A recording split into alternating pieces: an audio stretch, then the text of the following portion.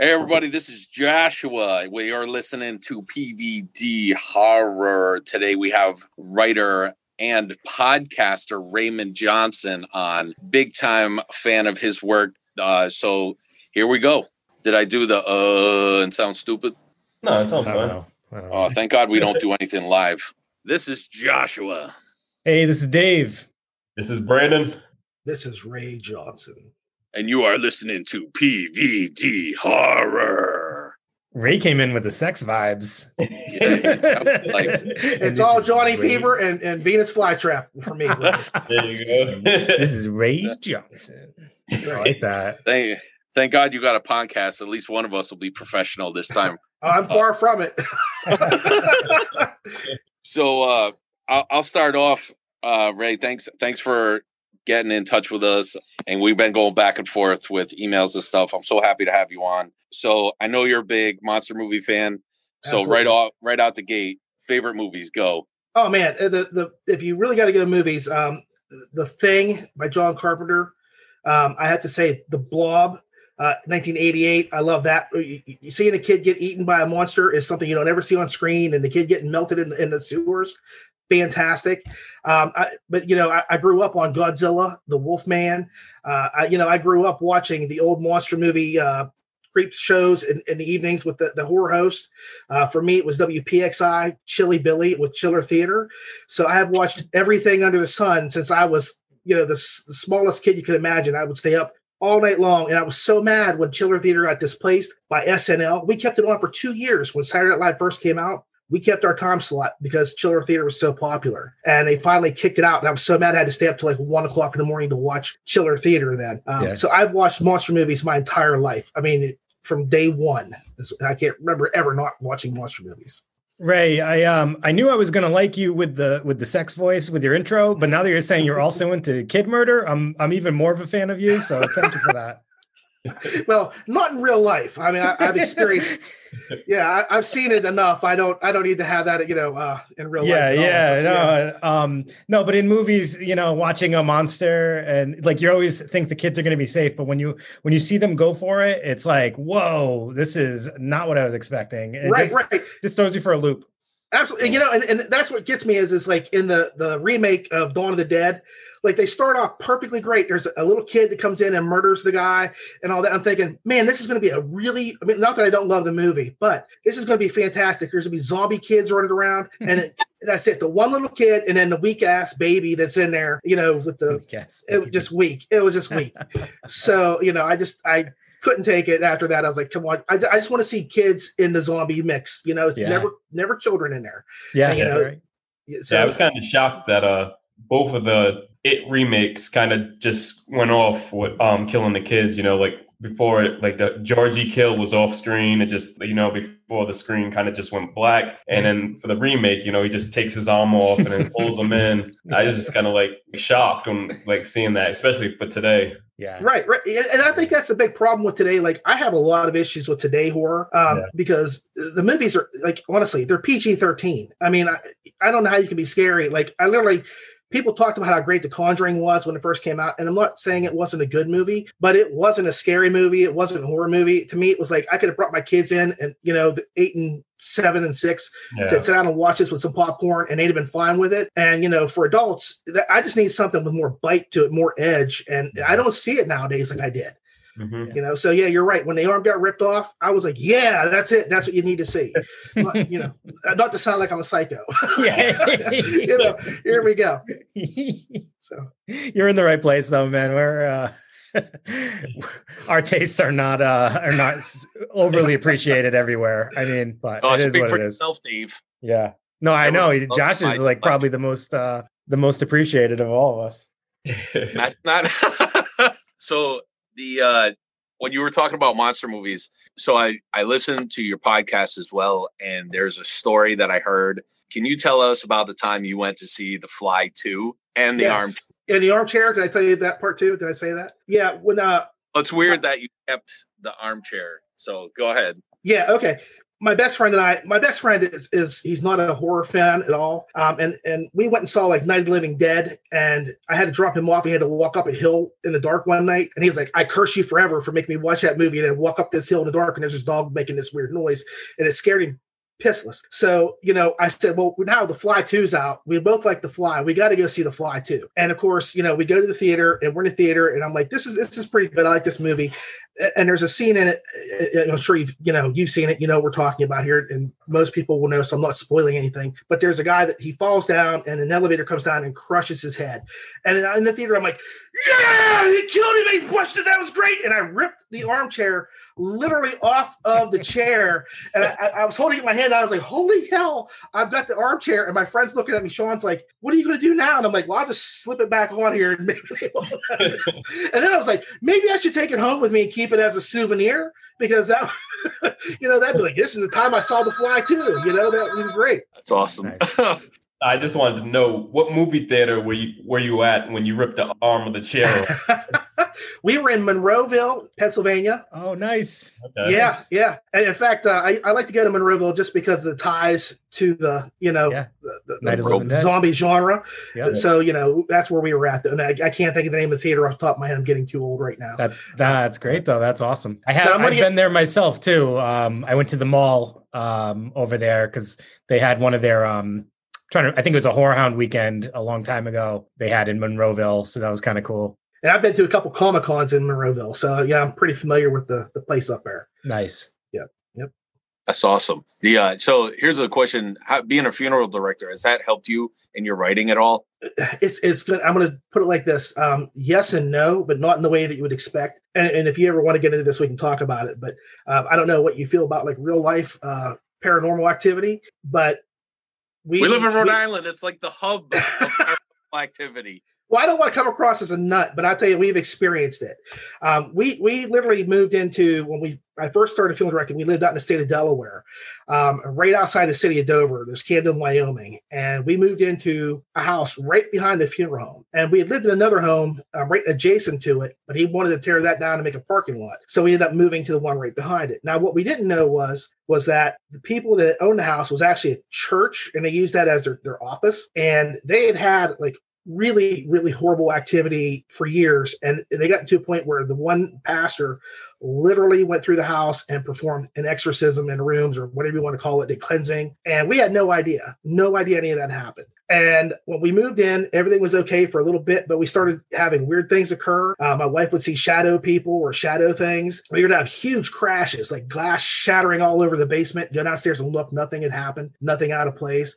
And we had kids that were really young at the time. I've got 5 kids. We just adopted a couple, so we have young ones again. And so our young one was like 6 years old, and the oldest one was like 9. And the young one would always come into our bed, and he would climb in at night so he wasn't alone. And to get in, he would like walk around the bed from one side to the other till he could find a spot that he could climb in. And he would do this all the time. Well, we finally got him where he was staying in his room, but we still had like somebody coming into the room at night. We would think it was him, and I'd be like, Fane, go to bed. And then they would leave the room. And they never left the bed. He was there. So we would have this, whatever you want to call it, it seemed like a little kid walking around our bed. And then I would have some bizarre issues. Like I told my wife, I said, something is touching me in bed at night, and it rubs its arm or hands down my leg. And I said, I'm not going to turn around and look. I want you to look. I'll wake you up. And she's like, I'm not going to look. And I said, no, I need you to do this.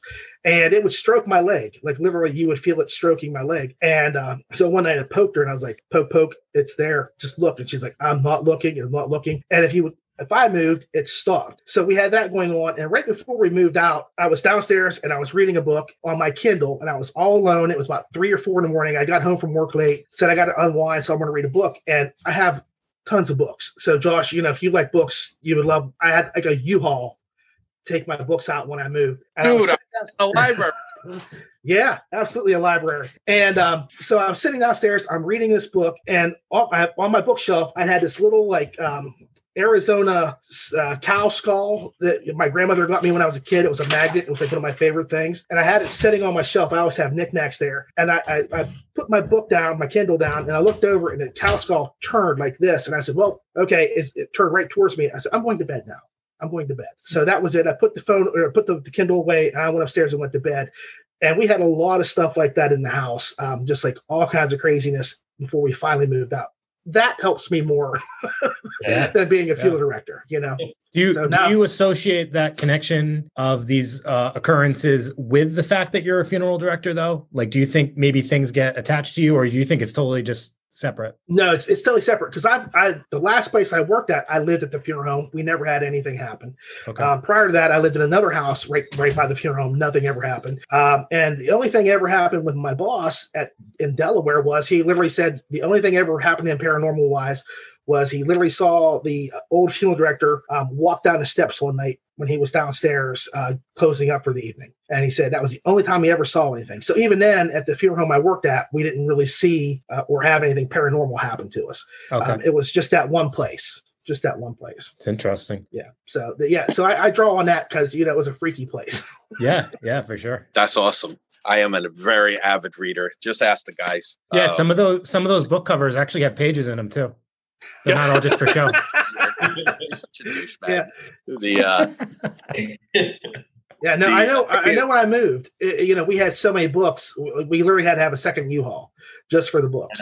And so, and then my boss was like, have you ever heard of a Kindle? And I'm like, I've got two and they're both filled up. I can't download another thing on those. So, and at this point I just flipped over to audio. Now I do is I just listen to stuff. So yeah, I feel bad because I shaved my beard up today. I was bushy and everything else. And now looking at you, I'm like, I could have been pulling it off, man.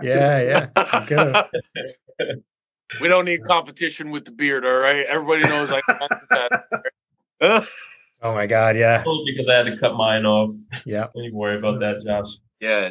So what inspired you to start writing? I've always written since I was a little kid. And I think one of my issues I had was I'll never forget when I found H.P. Lovecraft. I read everything I could. Like Shadow over Innsmouth was like the story that was like, oh my gosh, it was so eye-opening. I loved it. And I'll never forget I had a sixth grade teacher and we had to write a story. And I just sat down and I said, I'm going to write this story. I don't know what's going to happen, but I know it's about this lake and it's calling to this guy. And I wrote this whole thing out, turned it in. And then she failed me because she said I plagiarized it. And I'm like, show me where I stole this from.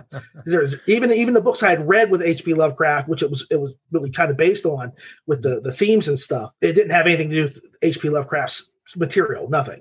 It was just about this guy that gets called to this lake and he just can't resist and he goes out and he drowns. And that was it. She turned me off so bad. Like I would write stuff and never turn it in or let anybody see it. But I've always written. I've been doing this since as long as I can remember. I would draw pictures and I would write stuff with it. So it was a comic book thing for a while there where I would draw comic books and then it turned into just writing stories and so on and so forth. Yeah. So that's cool. What was it about H.P. Lovecraft in particular that you think drew you in? Oh, you know what? It's the hopelessness. I mean, when you look at Lovecraft, there is no hope for humanity. You have to say, okay, no matter what happens, every time that we interact with these beings or whatever, it's all over with. We lose. There's no such thing as a hero in Lovecraft stories. So he comes out and he mows everybody down with the machine gun and we blow up some stuff and we're the winners. We don't do it. We lose every single time, and that's the way it would be if it was real. With Cthulhu, with Dagon, all those characters, elder gods, they are unfathomable to us. It's like an ant being God, and then we are the microbes to the ant, and then the humans are the elder ones to that ant. That's how far apart we are from them. And I just loved how there was never a chance for us, even though we tried, like with Shadow over Innsmouth, the hero, if you want to call him that, he escapes, but he doesn't get away. That was like, how great is that? He got away, but he didn't get away. I love the hopelessness of it because, in reality, if you got a guy in your house with a knife or a gun, 99% of the time, you aren't going to make it out. And it's realistic, and that's where I said Lovecraft really had the hopelessness down over everything else. He was like really my introduction to horror, even though I had like a huge book with not Edgar Allan Poe, but Edgar Allan Poe was another influence. But Alfred Hitchcock, where he had taken stories that he loved. And I just rebought the book not too long ago. From when I was a kid, I had read it. And it was like one of the first Blob stories that I'd ever read, and I was like, man, this is just awesome. So, there is no winning sometimes. And I like that about horror. If you really go at it, there is no winning at all. And if you do win, there's a horrible cost. Like I just watched Ready or Not. and I was kind of resisting it. I liked that movie way better than I thought I would. Yeah, just because I had a similar experience. Yeah. Yep. Yeah. Well, see, I don't know what you thought about it, but going into it, I thought I was just going to be this hokey, chase him through the house and, do this or that. And it wasn't like that at all. And my whole thing I loved about it was that there really were consequences for the deal that was made. I didn't like how that consequences were explored, at the ending of it. It could have been a little bit more gruesome rather than just what happened with them, but, because that's hard to explain to the police. And then everybody just, no, that doesn't work with the cops.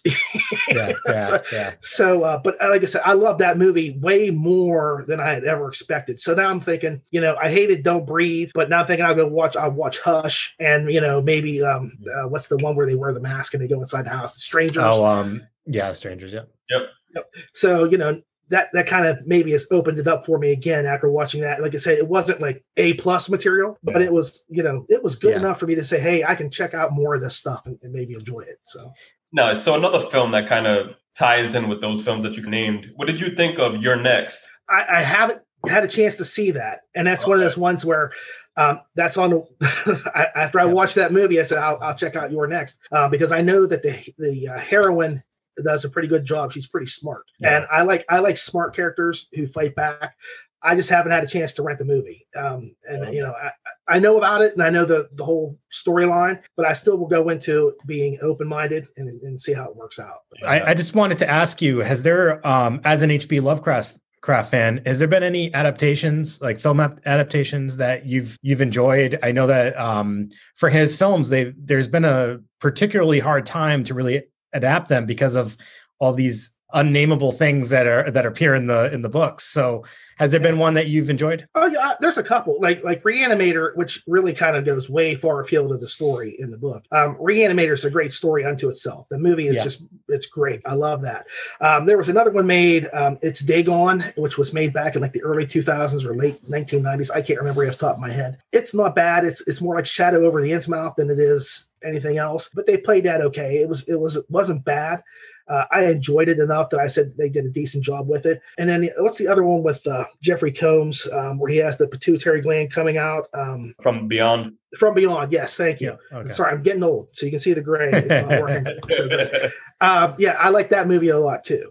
So those are probably the top three that I would say for that. Cool. That I enjoyed.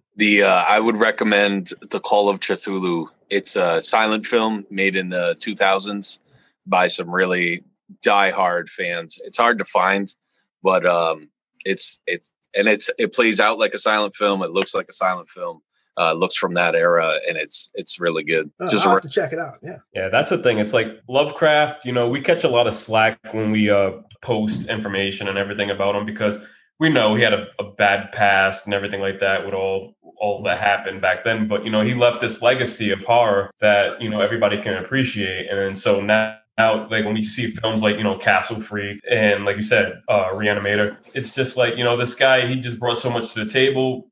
But yes, he had another side. But like we just kind of just focus on his legacy of what he has done for the horror community and everything like that. So but we're from Providence, Rhode Island, and a lot of his legacy is here. So that's the main thing, and that's what we just focus on. And so I totally get it. And there are even today, and I don't want to talk about the guy's name. I won't say his name, but the man who directed and created Jeepers Creepers, his whole issue with Clown House, I have to disassociate what he did in Clown House with Jeepers Creepers. I have to say, okay, do I say I can't watch this just because he's involved with this, or do I say it's okay and go forth? So I have to say I'm going to disassociate things and go with its merits and base it on the movie rather than the person sometimes. Yep. Yes. I agree. Yeah, man. I just wanted to touch on this. You were talking about audiobooks too, and can you tell us about your podcast, because RPG literature is apparently a thing, and I had no idea until I got your book. I'm not a video game guy, but then I listened to almost every episode of your podcast, and I was like, oh man, that's pretty cool. There are not a lot of horror ones that I've noticed, but how did you get to that? Okay, well, Lit RPG has only been around for a short while, and it really was kind of created by Russian people, believe it or not. They started writing the genre, and it filtered over to the U.S. probably about 5 or 6 years after they started doing it, and they were having stuff translated. And the whole premise of lit RPG, if you don't know what I'm talking about, is it's literature role-playing games. So you take a video game and imagine what would happen if you were stuck in this kind of video game. So most of them were like fantasy worlds, science fiction, but you can be in anything. I mean, there are literally books about farming because you have farming games and that sort of thing. So lit RPG spans every genre. You can tie them in. And like Joshua said, there's not a lot of horror. And there's only 2 other people I can think of that have written horror lit RPG. And one's Angel Ramon, and he has a zombie series. And the other is Jonathan Brooks, and he has the Core of Fear, which he has it's Dungeon Core, which is a sub-genre of lit RPG, where you have a little stone and it builds a dungeon that has monsters and traps and that sorts of thing, and it lures people in and does tries to kill them but keep them coming back for more. And so those are the only 2 other people that I can think of right off the top of my head that write anything even remotely having to do with horror in lit RPG. But lit RPG is fun. I kind of fell into it by accident. I read one book and I was like, wow, this is a really good story. And then I got another one and another one. And honestly, Joshua, you would probably love, there's a book called Morning Wood. Oh, he would definitely love that. Yeah. Morning Wood is not what you expect. It's if you've ever played Dungeons and Dragons, do you know what a mimic is? I played Dungeons and Dragons a long time ago, and there was a lot of foreign substances involved in our play beforehand. Mm-hmm. So I got to tell you, I don't remember a single thing about the game. It's super huge. My son's like, "Can you show me how to play?" I'm like, "Not anymore. Okay. Not anymore." Well, the book is from the perspective of a mimic, which is one of those things that imitates a treasure chest, so that when you go to open it up, it eats you. And it sounds really far-fetched, but it is like one of the best books I've ever read. And it's really toned down because the writer also has it up on like Royal Road. And there he's very hypersexual in a lot of stuff. Like there's just scenes where people are doing crazy stuff, and he toned it down for the novels. It's still there though. So it's a lot like reading an R level or R-rated movie with this thing. So it's a monster's perspective, and I liked it a lot. Because it's just crazy. The monster, you'd have to listen to the audiobook more than anything because they go into it's just fantastic. The audiobook is so good. I can't imagine it being better written. It just has to be heard to get it as well as it comes out. But it's a great book. You would like it a lot. So I was thinking that the porn lit RPG game must be bonkers, man. I can just imagine. Well, they have them. They do. It's called Harem Lit. And that's like another subgenre of lit RPG. Harem. So it's like one guy and like 10 girls. And there are authors who that's their whole shtick is they write about how a guy goes out, he gets powers from humping everybody, or he gets powers from doing this, and he gets more strength as women come into his harem. So it's there. It's all there. Like I said, lit RPG covers everything. Dave, I'm trying to think of other scenarios that like just to see if I can disprove this, but I feel like I can't even think of anything. Like if they have farming, they have everything. Like, what? No, and like I said, I'm not exaggerating it at all. They literally, if there's a game about it or there's something that people think you could turn into a game, that's it. And that's kind of how I sat down and I said, and believe it or not, Nightmare Game is not my first novel. I've got another novel that's been written, and it's just been taking forever for my publisher to get it out. And that one is a monster story too. It's told from the perspective of a giant spider, and she's got a sidekick that's a human who's gone into the video game where she exists, and he is a horror fan, so he puts himself, like, every time he gets into a fight, he's like, hey, what horror movie would this kind of like help me out in if I'm in this position or something? And he ends up doing something really stupid most of the time. Like he's running around and he's like, oh, that scene in Jurassic Park where the dinosaur's chasing the guy with the flare? Wow. And he's got a sword and he throws his sword away. And then he's like, oh shit, there's my sword. I just tried to distract him by throwing away my sword. So that sort of stuff. That's what that book is. This one here came when I just kind of said I want to meld the two things because, like I said, there's really very few people that have written anything with horror in the RPG. So I kind of had to take up that torch. An untapped resource right there. Indeed. Yeah. I got to tell you, when I read it, I told the guys, I was like, you guys got to read this. It's like Waxwork, which is one of our favorite films. So I was like, dude, he goes through these different stages, and each stage is a monster, and it's so awesome. I was actually really blown away at how good the book was. So Thank you. Thank you. No, thank you. So the first question I wanted to ask about the Nightmare book itself was, how did you get connected with, what was it, Spectrum Books, I think it was? Yeah. Yep. Because they sent me, and then through talking to them, I ended up talking to you. So Right. Well, Lit RPG is one of these weird little things. It's something nobody knows about, but the people that do know about it, we're a very tight-knit community. I mean, like if I post hey, I blew my nose today, there's going to be people saying, what Kleenex did you use? So, it's very close, very, very protective of each other. It's really not like any other book writing community, because if you go into anything else, people will tear you apart if you say this or that. I mean, they rip you to pieces. And with that, I had posted the Nightmare game on Royal Road, which is a place you go to put your stories out for people to give you feedback with. And Annalise Rennie, who runs Spectrum, she read the first chapter where Stanislav has Ramzan and he's getting ready to torture him, putting him into the game. And she was like, dude, I love this story. Give me 10 minutes and I'll be back with you. So she's a little bit longer than 10 minutes, but she literally recorded the entire first chapter and sent it back to me and says, I want to do this book. And I thought, wow, she really, really liked the book and was very hyped up and wanted to do this. So I have an AI in the book and her name's Blair. And I based the voice and the acting on Annalise. So when I wrote it, it was her voice I had in my head, knowing it was going to go to audiobook, because Spectrum does audiobooks more than anything else. So it was kind of like that was the way it was done. And the way I got into writing in the first place with Lit RPG was Shadow Alley Press, which has James Hunter, who does the Viridian Gate online series, which is a great series. I had opened it up for novice writers to send in stories to be put into a compilation, an anthology. And they picked like the 6 that they liked the best. And I said, well, the hell with it. I'm going to do something different. And I'm going to write about a spider. I don't want to write about a person or anything like that. I'm going to do something totally weird, totally different, and something I don't have to really, how do I put this? Pay attention to the rules so much, because I'm not stuck with, I have to do this, this, and this if it's this kind of thing. So with the spider, I could do anything I wanted. And they liked it a lot. And that's how I got the deal to do the trilogy that I'm working on with them right now. And so that was like my first out. I got that out first. And then I was in a couple other anthologies from that point forth. And so, like I said, I just started writing that and it just kind of happened. It was just one of these weird coincidences of, would I've completed the book if I didn't hear from her? Probably, but I don't know. It was just the way it was. So. Nice. Now, for the Nightmare game system, what video games and what horror films inspired you to write this book? Well, if you look at the book, I've got like all my favorite monsters in the book, basically. Mm-hmm. Like I said, when I grew up, my 2 favorite monsters were Godzilla and the Wolfman. And I didn't want to put Godzilla in there because that's just something that my hero couldn't beat. There's just no way. He could do a lot of stuff, but killing a giant monster like that, there's no way.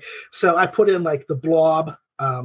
I kind of mixed and matched with like the Thing and Invasion of the Body Snatchers, the Pod People. I kind of merged those things together. There's werewolves, there's zombies. So all my favorite things, I said, I gotta put this in here. I got to do something with it. And I couldn't do spiders because I'm writing a spider book and I didn't want to be the spider guy.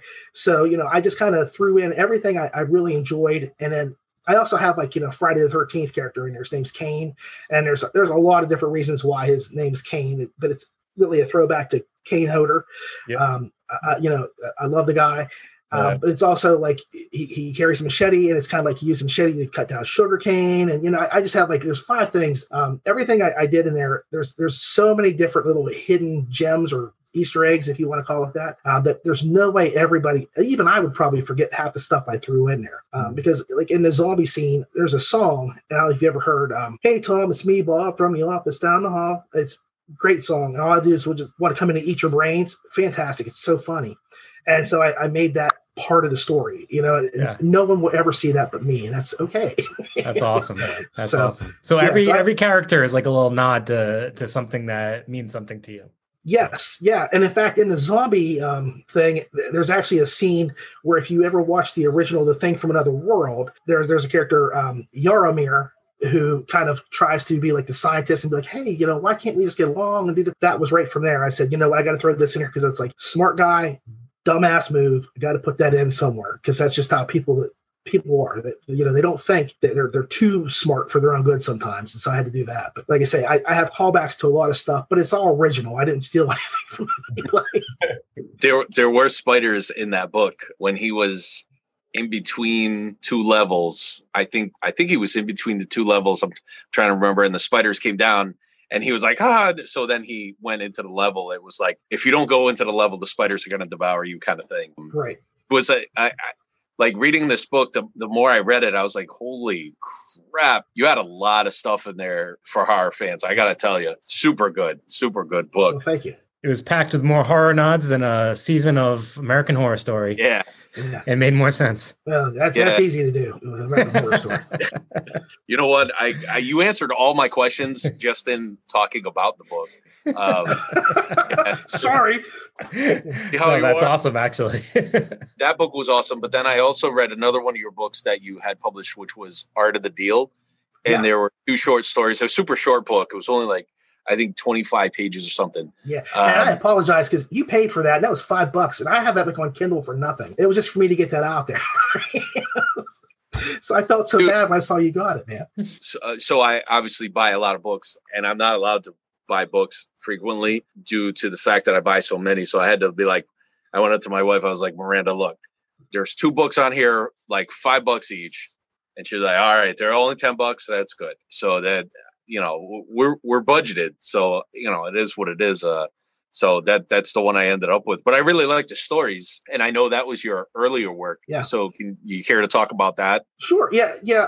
I used to read an old magazine. It was a horror magazine called Cabal Asylum, and they would have people just submit stories, and you would read it, and it was like the Twilight Zone, different movies or different whatever. So it was kind of a mix and match, and then they started doing theme things, and one of the themes that he came up with, the publisher said, well, you want to do a thing called Deal with the Devil. You can write anything you want as long as there's a story based on the main character making a deal with the devil. And so I kind of said, okay, if it was me, because I always try to put myself in these positions, how would I do this? Would I be smart, or would I just be like, okay, give me, $1 million and walk away? And I said, no, I would try to play the players. I would try to outwit the guys as best I could and see if I could get away with it. And that's where, Mr. Red came from, as he climbed that Mount Morgan. And that's not bad. I haven't read that story in probably, my God, 15 years.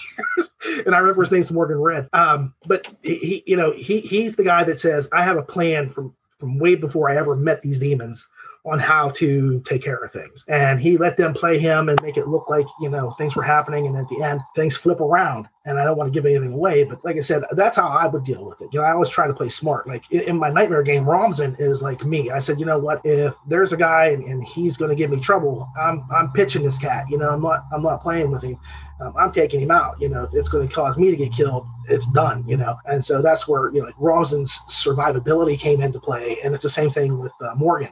Just trying to think about how you should deal with paranormal monsters or guys right outside your window trying to break in. How should you do things? And that's just where that kind of came from. I thought, okay, great deal with the devil. I can do that. No problem at all. I love that how you said, like, when you're thinking about your characters, you like to think about how you would act in these scenarios first when you're kind of thinking about how the story will play out. One of my favorite authors, and it's not a horror author, but his name is Bret Easton Ellis, and he wrote American Psycho and a number of other novels. Well, he ended up writing a novel called Lunar Park, where it's actually him in the novel. And all of his characters from all of his novels are coming alive and there's murders involved and things of that nature. Considering the fact that you said you kind of think about yourself in these stories, have you ever thought about putting yourself actually in a story? No. Honestly, I guess I'm lying to you. In my book Spider Bite that's coming out next month or two, I'm Cushing. He's as close to being me as you could be, but not be me. Because I do that all the time. I'm like, okay, if I'm in a scenario, what would I do? And Cushing does that. He refers back to monster movies. And I think, okay, well, they did this in this movie and it was stupid. Okay, so how would I have dealt with it? And what would I have done if I were in that situation? So he does that, but he's a lot doofier than I am because he just he's not too smart with things. I try to like honestly, I have had a zombie preparedness plan since I was 12, and like we just moved, and I've already told my wife, okay, here's what's going to happen if the zombies come. And she's like, do I have to listen to this seriously again? And I'm like, every time we move, there will be a new zombie preparedness plan, okay? And then we'll talk about if there's a fire in the house, what we'll do, but zombies first. So that's just the way it works. I mean, have her sit down and watch Corona Zombies, and then she'll understand why you're preparing. The Corona Zombies. That was like I got so much slack for posting that film. Thanks a lot, Dave. Well, Josh, you like the schlock films, right? The really crappy. Yeah. I can't do those. I need like I need some production value to my movies. I have to have something there. Yeah. Well, see, here's the beauty of it. Like, this year was awesome for me because basically just for movies. The movies that came out were all independent.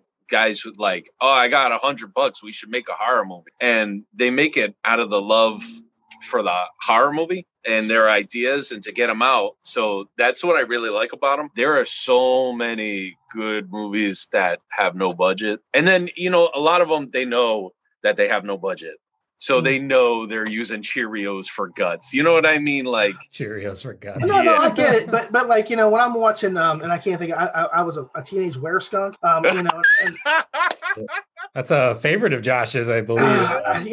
They got the little, I'm like, come on, at least make an attempt. I just can't, do that. Yeah.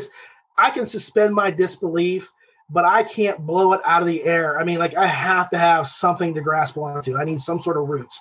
And that little mask and the little blood. No, I can't do that. It just takes me right out of it. That's the thing, Josh is like really into those films, and myself and Dave with the pandemic and everything, and like theaters shut down, and a lot of movies being held to this upcoming year, maybe. But, we kind of like take that time to kind of just give Josh's films a chance. And so, sometimes they're not as bad as we think they are, but, we sit down, we kind of enjoy them. But, it's the same thing, just like writing and everything like that. I think a lot of people don't really look behind the scenes and look how much is really put into these films and books and novels and like that. So it's just like, we try not to get on and bash on everyone's creative ideas, because at the end of the day, it's someone's baby. They put a lot of work into it, and so look, I totally get it. I agree with you 100%. But I'm going to make a point. Okay. Okay. If you look at like a movie like Curse of the Demon, one of my favorite films. Okay, it has minimalistic special effects to it. In fact, there were some of them that were thrown in after the fact, just because they wanted that stuff in there to make it more of a monster movie than what it was. What they did with that movie, without the demon showing up, that could have been done for nothing. You just film it in black and white, have a story, you have some runes, and they're going to kill you in so many days unless you get rid of them. Amazing story. You don't have to have some were-skunk mask to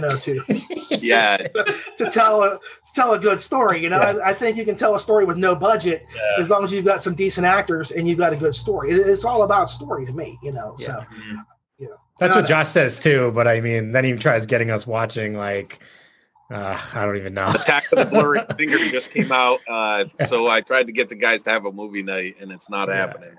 So I don't know, Josh. I was really excited when you showed me COVID-23. This one has potential. I really want to see this. It's a pretty good zombie flick. I ain't gonna lie. It's not bad. I have more fun making fun of Josh about these films than I do about actual films. But you know what? It's just like books. Obviously, there's a big difference between like the Stephen King and Dean Koontz and then all the other stuff that I read. You know what I mean? Like, I seek out stuff that I've never seen before or that I've never heard of before. And that's the stuff I just like to shine a light on. Somewhat, not all of it's good. Skunk Nose obviously was not the best, but I was a teenage were-skunk where they know it's a $5 budget. There was the last horror movie, which it was basically made for $1,000, and the $1,000 was the guy getting his throat cut. That cost $1,000. That was the whole budget for the film. Almost. That's awesome. And that movie was like, you would like, the story in that movie was incredible, so psychological. I'm a big fan of twist, which is why I really like your books. A lot of them a lot of your short stories have a lot of good twists at the end, and I'm like, oh, I would recommend that movie. It's a good twist. Yeah, so that's good. And that's the thing. I try to do that. I don't like to just tell, like, I remember I read this anthology one time, and there was this werewolf story, and it was about this guy that was in Iraq that turned into a werewolf, and he killed a whole bunch of opposing soldiers. And I was like, where's the story at? I mean, that's just what werewolves do. I need more, than that. It was great up until that point, but I was like, okay. And then he got up the next day and was like, I'm back to the squad or whatever. It's like, there's no story there. It's just like, here's a snippet of what happens if you're a werewolf. And I just don't get that kind of stuff. I like to, and I try very hard to flip things over so that, either you see it coming, but, you don't see it coming. You think it's going to happen or whatever. I try not to go, and whether I succeed or not, that's hard to say. but I like to have that flip, like I know you read Scratches. Did you see that? I know you got the book. Yeah. So I haven't finished the book, but okay. Your story was it was good. I really like the twists and turns and stuff like that. And every story I've read of yours. So you sent me a bunch of short stories. Every story in the short stories, at the end of them, I'm like, oh my God. And that has happened for every single story that I have read of yours, that one included. Yeah. And that's, I try to do that. Like I said, I think my favorite, I didn't see it coming, was with the Backyard Monsters, the monster throwdown between Bigfoot and Dogman. I tried to throw something in where you didn't see the ending coming. And, it was. Oh, that was the Battle Royal story. Yeah, the Battle Royale. Yes, yes. That one was real good. I'm a big monster fan, so I was all over that. Good. I don't want to give away, but yeah, no, I don't want to either. but no, like I said, I tried. That was like where I was like, okay, this is where I'm coming from. I think if I do this, no one will see it happening, and so, and the other thing is I try to tie in all my stuff in some way. Like and I know you didn't read those, the other lit RPG stuff, but like I said, I started off with a spider, and then I wrote a book about a goblin, and then I had a book about a dungeon, and I had a book about an orc. And in the orc book, I had him kill all the other characters off in some way that you didn't really know it was the other characters, but he kills a spider, he kills a goblin, and he kills a core, so that I tie that in. So just for me, again, that's just for me. But I try to tie those in. And so like in my short stories for horror, I try to have a connection from one story to another in some small way. So maybe there's a character that shows up or something, or they're related to a character. So like in the Battle Royale, there's a brother to a character that's in one of my blog stories that shows up, so I have different things like that. I try to tie those all together. Yeah. That's awesome. So speaking of a Battle Royale, Josh makes a post every week of a horror icon throwdown. He chooses, some of the icons of horror, and he puts them up against each other and then lets the fans vote, like, who do they think would win. Now, if you had that opportunity to pick two icons, who would you choose and why? Well, first off, I think my favorite horror icon is Ashley J. Williams. I love Ash from Evil Dead. Mm-hmm. He's so stupid. And he just does not realize half of the stuff he's doing, and yet he still perseveres. And I like that you can be stupid and still come out on top. It's not like you can be super smart and succeed all the time. You can be dumb. But after that, I don't know, because like I've read Ash versus Jason versus Freddy. I've seen Freddy versus Jason. Michael Myers and Jason Voorhees would be kind of boring. I would probably go, but again, to me, this is pretty simple. And I'll tell you where I would go, but like the Blob versus the Thing, two of my favorites. The Blob would win because the Thing couldn't assimilate. But if you really want to look at it, I've always said that the xenomorphs from Alien would be the perfect counterbalance to John Carpenter's The Thing. They have acidic blood. The Thing could not assimilate them.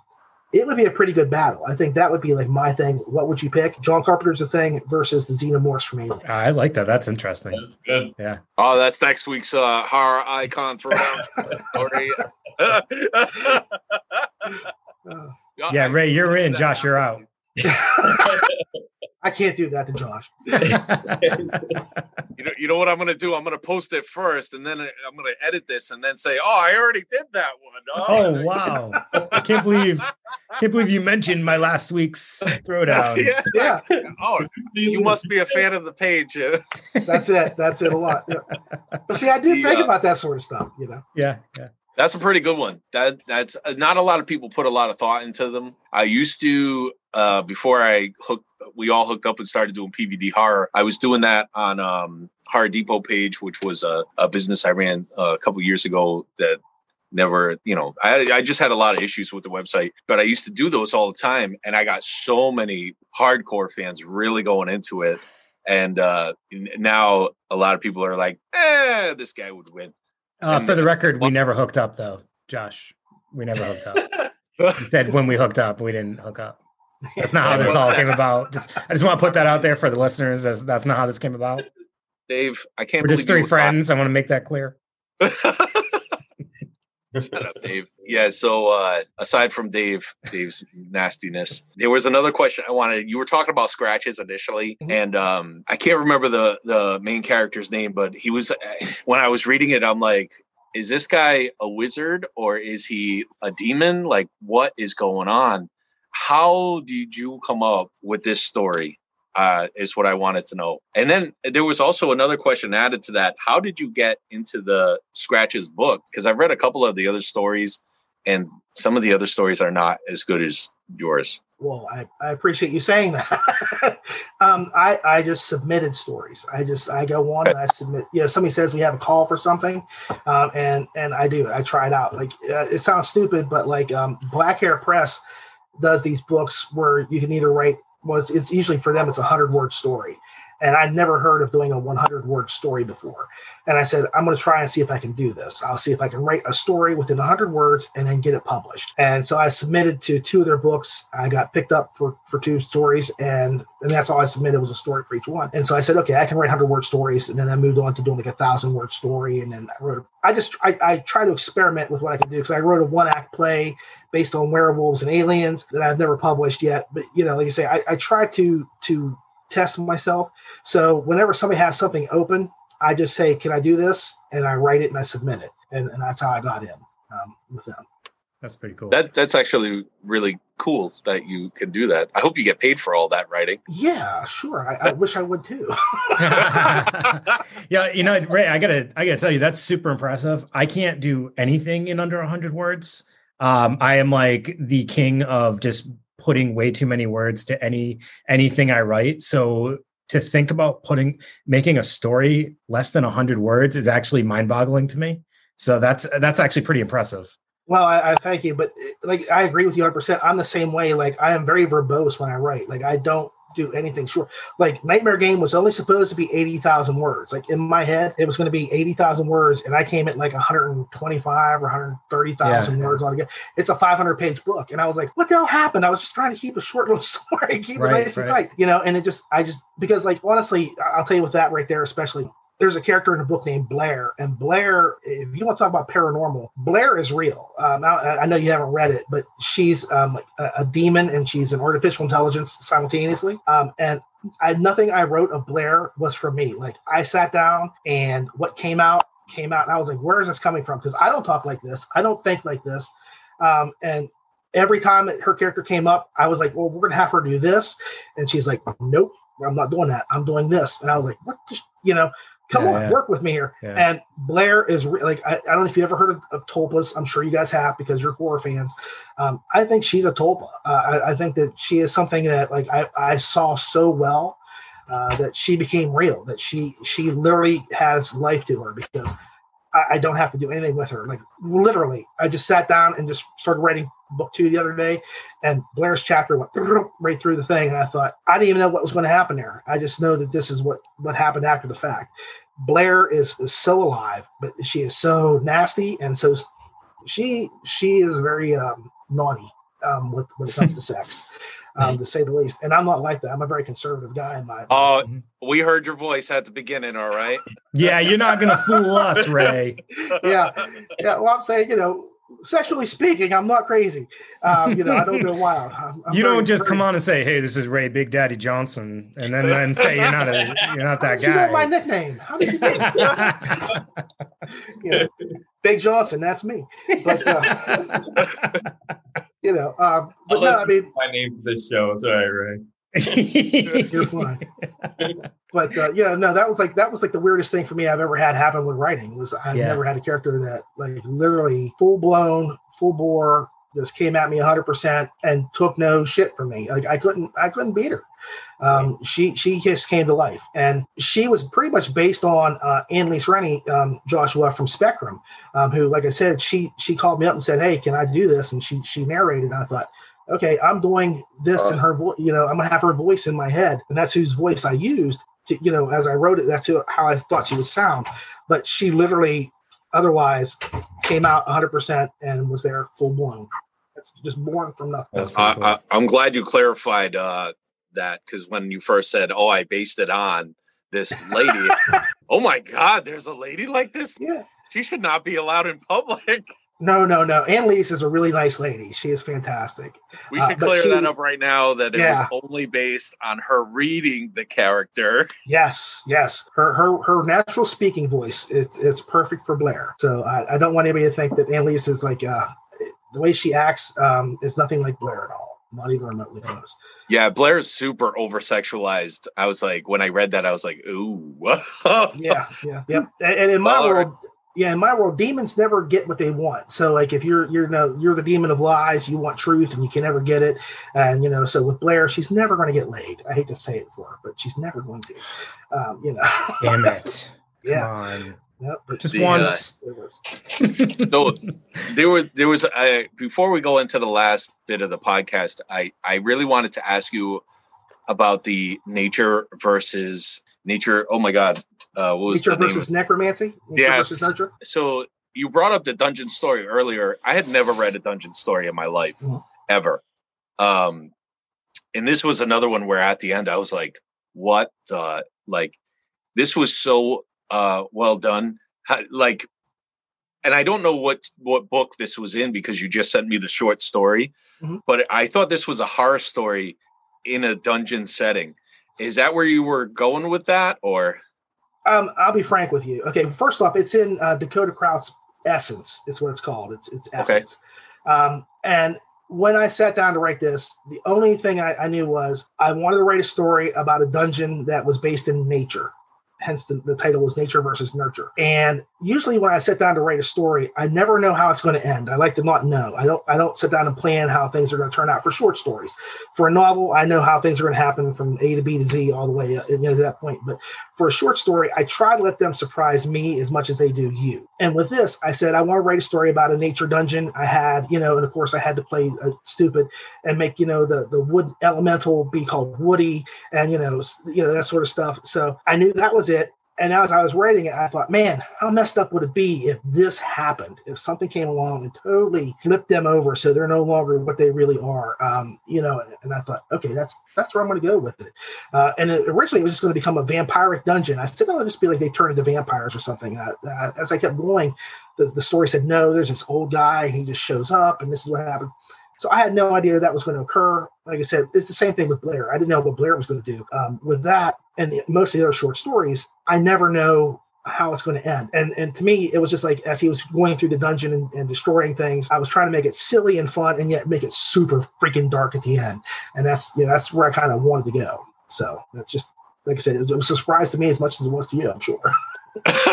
Yeah, there was I thought it was going in one direction and then it just turned. And that I've noticed that with a lot of your writing, and that's why I really like it. When you think it's going to go this way and then it veers off and you're like, what the hell? I think that really makes the story. I got to say that was a cool story. Well, thank you. Well, I grew up watching like Outer Limits and Twilight Zone, from day one, like as far as I can recall. And the best stories were the ones, that flipped it over at the end. Like you think it's going to happen this way. Like, like everybody, the greatest all time one is with Burgess Meredith with no time. There's all this time and he can't read a book, and of course the not being able to read a book thing just terrified me as a kid. I was like, oh God, he can't read a book. But it was like, you never see it coming. You're like, he's got it. He's awesome. He's got everything he's ever asked for.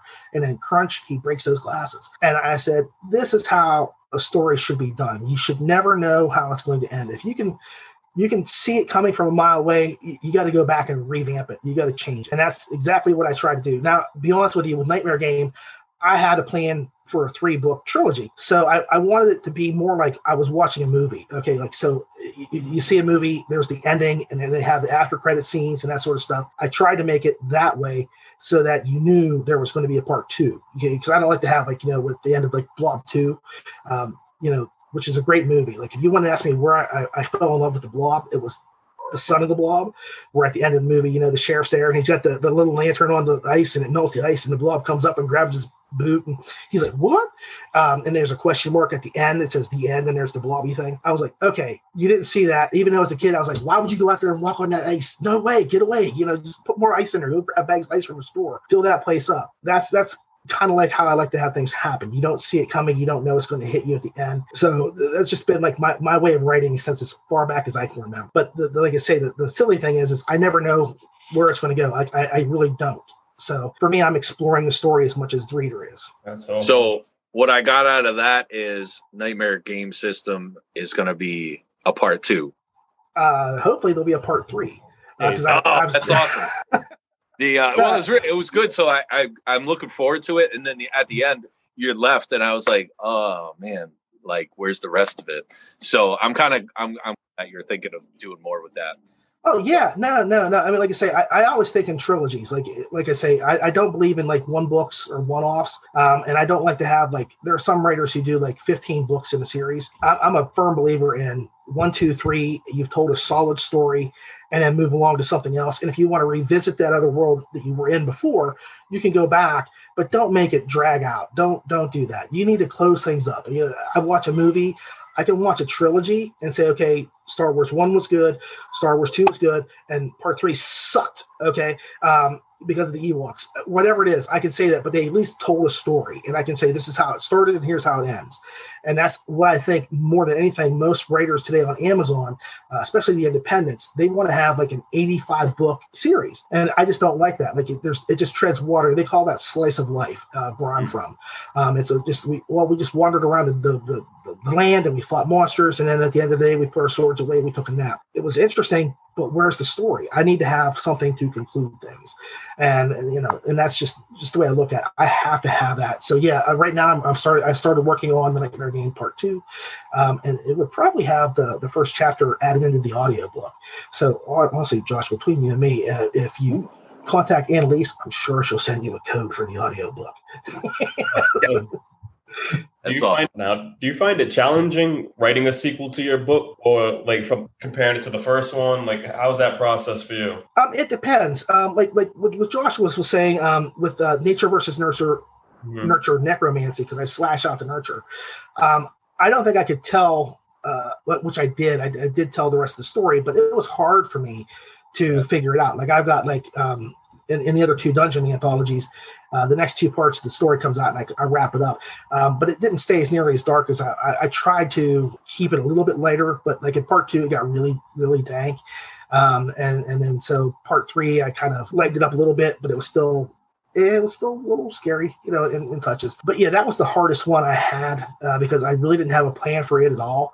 And it was just like I said, I wrote it, didn't know where it was going, and then there it was. And then people were like, "This would make a great novel, if you wrote this series.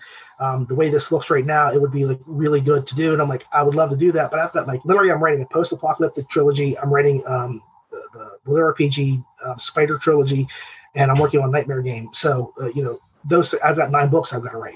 So basically, I'm pretty much full up right now. So good, keep them busy.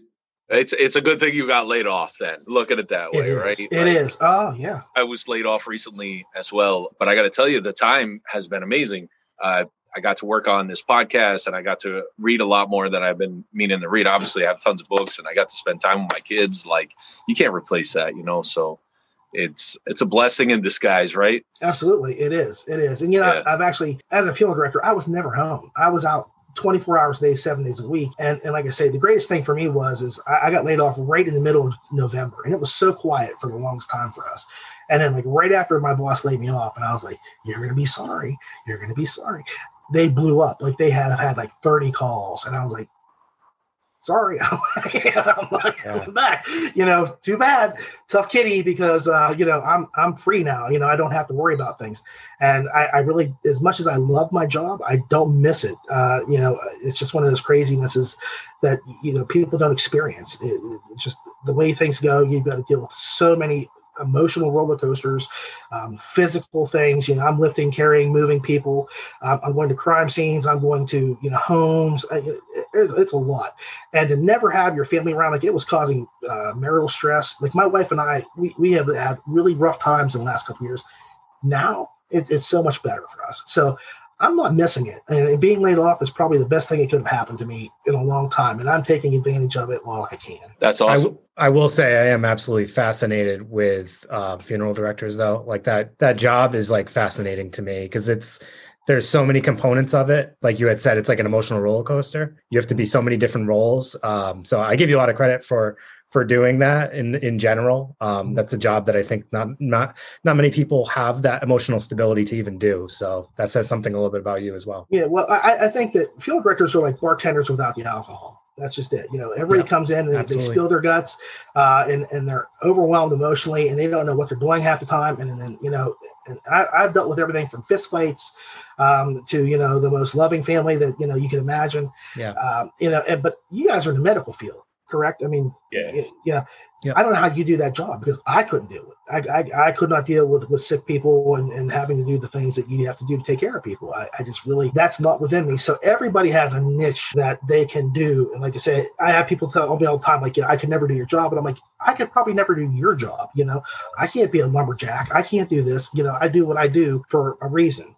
I've had a call since I was a kid. Like, I knew I wanted to be a funeral director since I was probably 5 years old. I will never forget. I watched True Grit with my dad. And the one character in the whole movie that stood out to me was the Undertaker. When Maddie Ross goes to see her dad, and he's like, "You may kiss him if you want." She's like, "Nope." And I'm like, "What a little skank!" He's trying to be nice. He's the nicest guy there, and she's like being this total nasty. Come on, get out of here! You had compassion for him. Yeah, I did. And I was like, "What does that guy do, Dad?" And he's like, "Oh, that's the mortician. You don't want to ever deal with them kind of." But I'm like, "No, that's what I want to do." So I knew about it since day one. That's pretty much it. Yeah. Of all the places I thought this podcast would go, True Grit was not one of them. Yeah. Thank you for that. Then, my last question was, so you wrote a couple of short stories about blobs. So I read both of them. What was it? The one in the cooler, the thing in the cooler, and the eccentric force. So and then I asked you, they're going to be in the same book. Can you tell us about that book coming up? Yeah, it's several other authors. There's another lit RPG author, Lavelle Jackson, who threw in a story from him. And then there's the, other people from Night Sky, because it's Night Sky anthology. So if you've read like the Backyard Monsters or Scratches or whatever else, I know that the stories I gave you, the same people are in there as well, like Kevin Candela and that sort of thing. So those will all be in there. And like I said, I kind of bookended it because with the eccentric force, I wanted something like totally weird. And I said, you know what? I've never seen a blob movie or a blob story dealing with ectoplasm. So I've got to do this. I've got to make one that deals with like the stuff that would come out of the spiritualists' mouths and explain exactly what that is. And the other one, I said, you know what?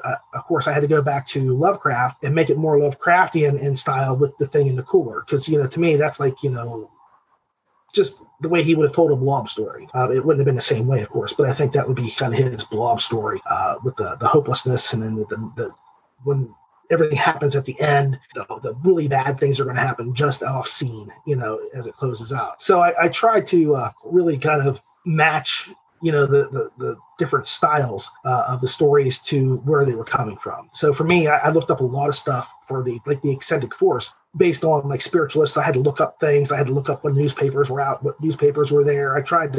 I researched the hell out of stuff. The Russian thing. I mean, like, you just don't realize how much I had to look up for the Nightmare Game. And my wife has a friend who's Russian. So I would like, okay, how would you swear in this? If I said this, what would be the swear word? And blat, and bleen. And, I had all that stuff. And I was like, okay, I'm good. And after she got the book and she was looking through it and she was going through the glossary and she says, well, that is not how we say fat ass. We would say zupa.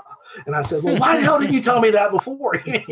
So, but I researched everything. So like with the eccentric force, everything there should be kind of like on par with what was going on in that era and that timeline, Cool. So I try to make sure everything matches up. So it's not just me like writing a story and making things up on the fly. Yeah. I try to keep it grounded as best I can. You've listed a lot of things that I really appreciate in what I read. So you talked about, first off, having like a little bit of a universe, like your characters. I love that. I like the fact that you research things. Some of my favorite authors, like I read a lot of, it's not horror, but it's Chuck Palahniuk, or however you say it, Palahniuk, I don't know. But he does a ton of research, and you just can tell when you read his novels that he knows what he's talking about because he's looked it up. So I appreciate that. And just, how you kind of like conceptualize your characters and you like put yourself into the shoes of them and kind of figure out like how you would respond in some of these situations. So I think that, I love the way that you're kind of organizing these books and your stories. And I think that put together so well. So, it's a really cool way to approach it. Thank you. For me, it's a cheat though, because this way I can put together an anthology, or actually not an anthology. I can do a collection of my works, and you're going to see one character plays into another, or this happens here, and it'll be more universal. So even though that they're in different companies or whatever, I have the rights to all my stories. And so like one day I'll release a collection and everything will make sense. I've got a whole bunch of different stuff that has never been released yet. Yeah, I've got time travel stories. I've got, this, that, the other thing. It'll all show up, and that way it'll all tie together more or less. And like I said, with Josh's question about the Blob, there's a character in there that is a Cambion. He's half demon, half man, and he carries over from that to Scratches. So I was kind of happy that he read that, and I don't know if he liked the guy. but I was like, I want this guy to show up in a couple of different books. And of course, you see what happens to him in one of the stories, but he'll be in a couple other things because I've written things with him prior to that. So just never been released yet. So the character in Scratches, the one that was doing the stuff, was that the same character that was in the Art of the Deal? No. That was Morgan Red. I was making that connection, and I didn't know if that was the same. No, totally different. And actually, I have two other stories for Art of the Deal that I've never put out there because they need polished up a lot, because it was just like scribble. But basically, Morgan, he ends up like, first off, he says, I think I can take over hell, so I want to become Satan. And then after he gets that role, the next book is Can I Take on God?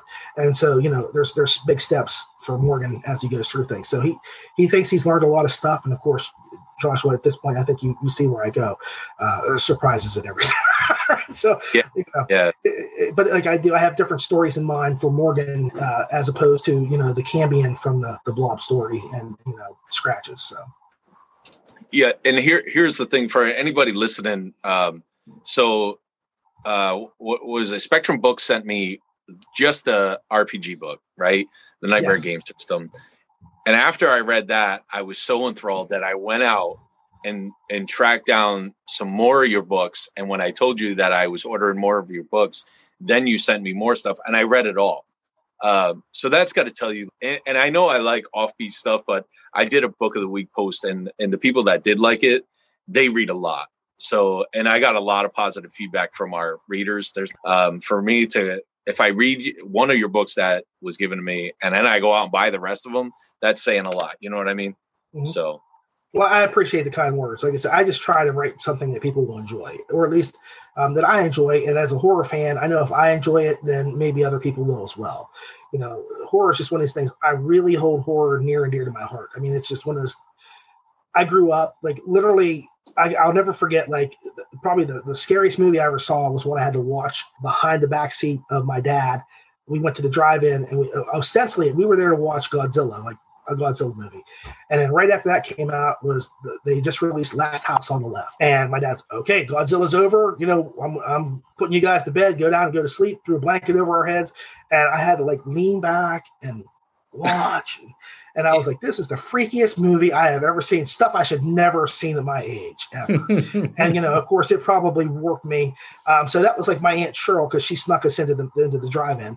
And then my Aunt Peg, I'll never forget. She was babysitting us, and Alien was coming on, and I knew Alien was on, and she would watch it, but she wouldn't let us watch it. And I said, "Oh yeah, Peg, I've already seen Alien. We can watch this together. It'd be great." She goes, "You've seen that movie?" And of course, I research everything. Even as a kid, I'd be like, "Okay, I know what happens in this movie." I'm like, "Oh yeah, when the captain gets killed, it's great." She's like, "Oh well, you've seen it. Let's watch it." So we're watching this film, and my mother and father come in.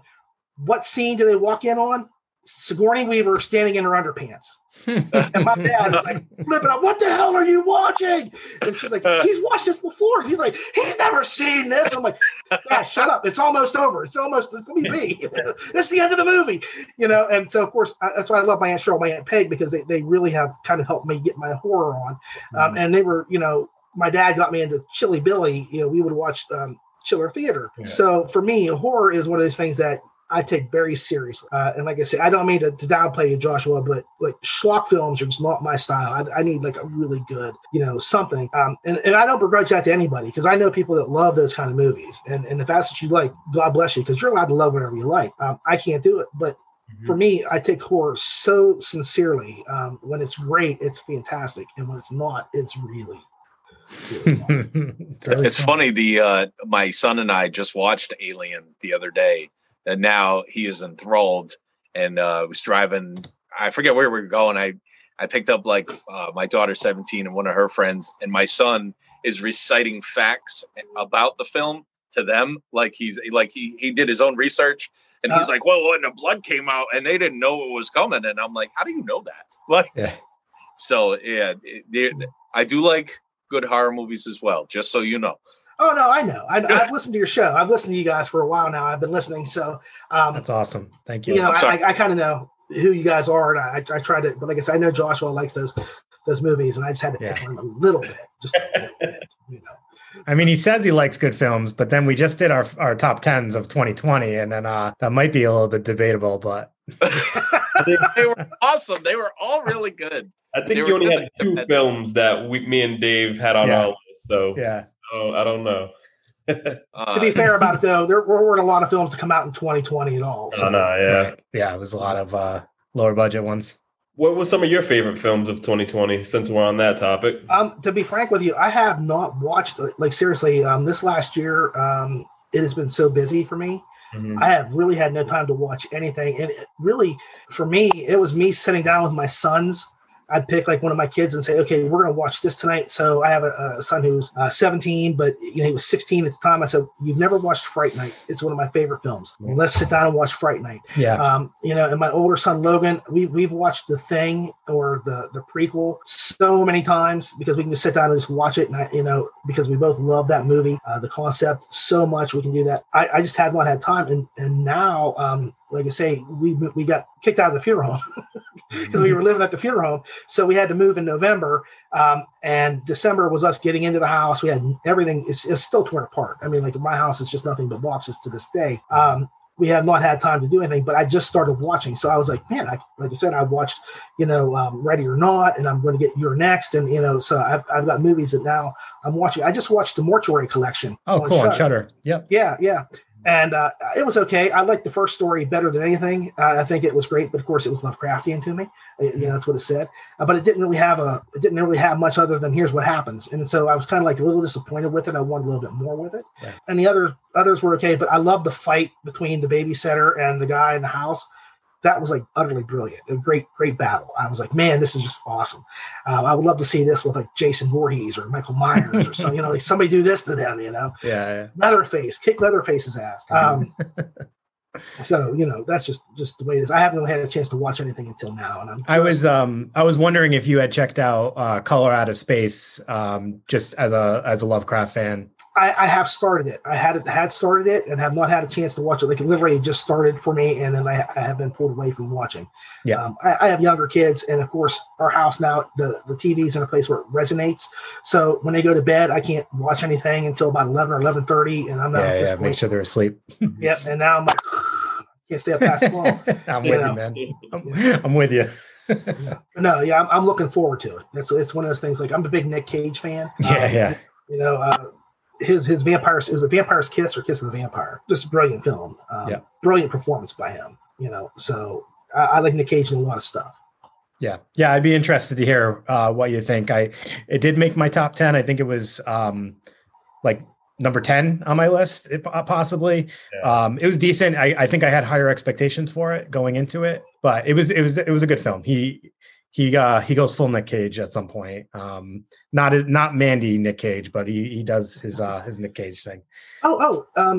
I did watch something I liked. That was The Ritual. I don't know if you've seen that or not. On Netflix, I think. Yes, yeah.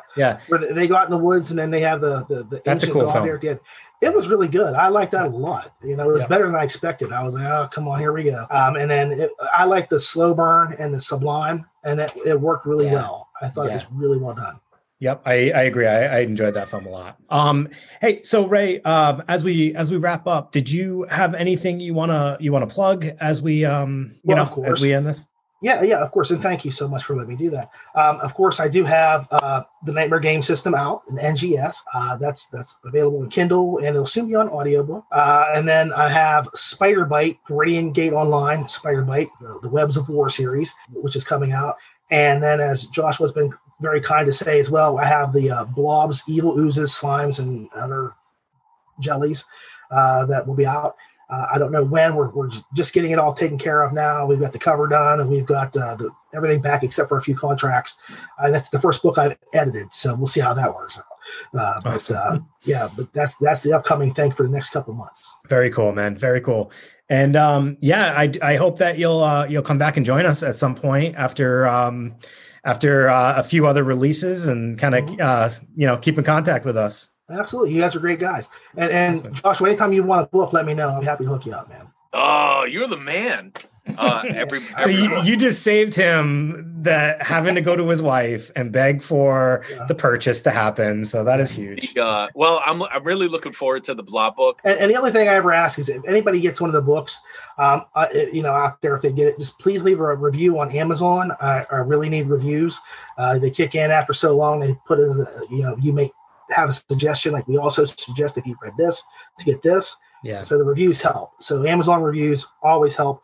So anybody that gets the Nightmare Game or, Spider Bite or even the Blob stuff or any of the other books that I have up, that's all I ask. Just be kind and leave a review. Even if you say I suck, just say I suck and just get me the review. Yeah, I'm with you, man. We need the people to start leaving some reviews. So leave some on Amazon for Ray. Leave it on iTunes for us. Get them done. Oh, so did you want to do Josh sucks at closing up. He is the worst at this part. We cut this every single time. I always look to Josh because we each do our own turn of doing the wrap up, and whenever it's Josh's, it's the most awkward thing because he's like We'll just do the same thing. Let me ask you one more question. See what I have to deal with, Ray? See, you get the edited version. When Josh, just do a nice outro. Right. You want to meet my wife. If you think this is bad, meet my wife sometime. Watch her. Yeah. Hey, I don't know how it is in your house. I wear the pants in my house when my wife lets me. All right. Wait, when she's not home, you mean? Yeah. When she's not home, I get the only time. I don't even own pants anymore, to be honest with you. So. Yeah. You must have been married for a long time. Yes, indeed. 5 kids and too long. That's you, man. All right, so that was Raymond Johnson. Thank you so much for coming on. That's his pen name, Ray. You sent me a bunch of stories. Greatly appreciated. Definitely check out Nightmare Game System. That's out now. Check out all of his stuff. Make sure you leave some good reviews. He's got great podcasts. Awesome stories. Highly recommended. Thank you so much for coming on, man. It's been my pleasure. You guys rock. I do listen to you all the time. Since I heard about you, I've listened to your back catalog, so I'm all caught up.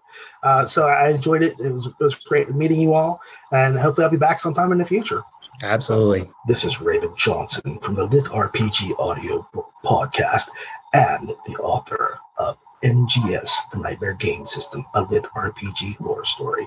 And you are listening to PVD Horror. This is Brandon. This is Dave. This is Joshua. This is Ray. Have a good night. Thanks for listening. Get easy.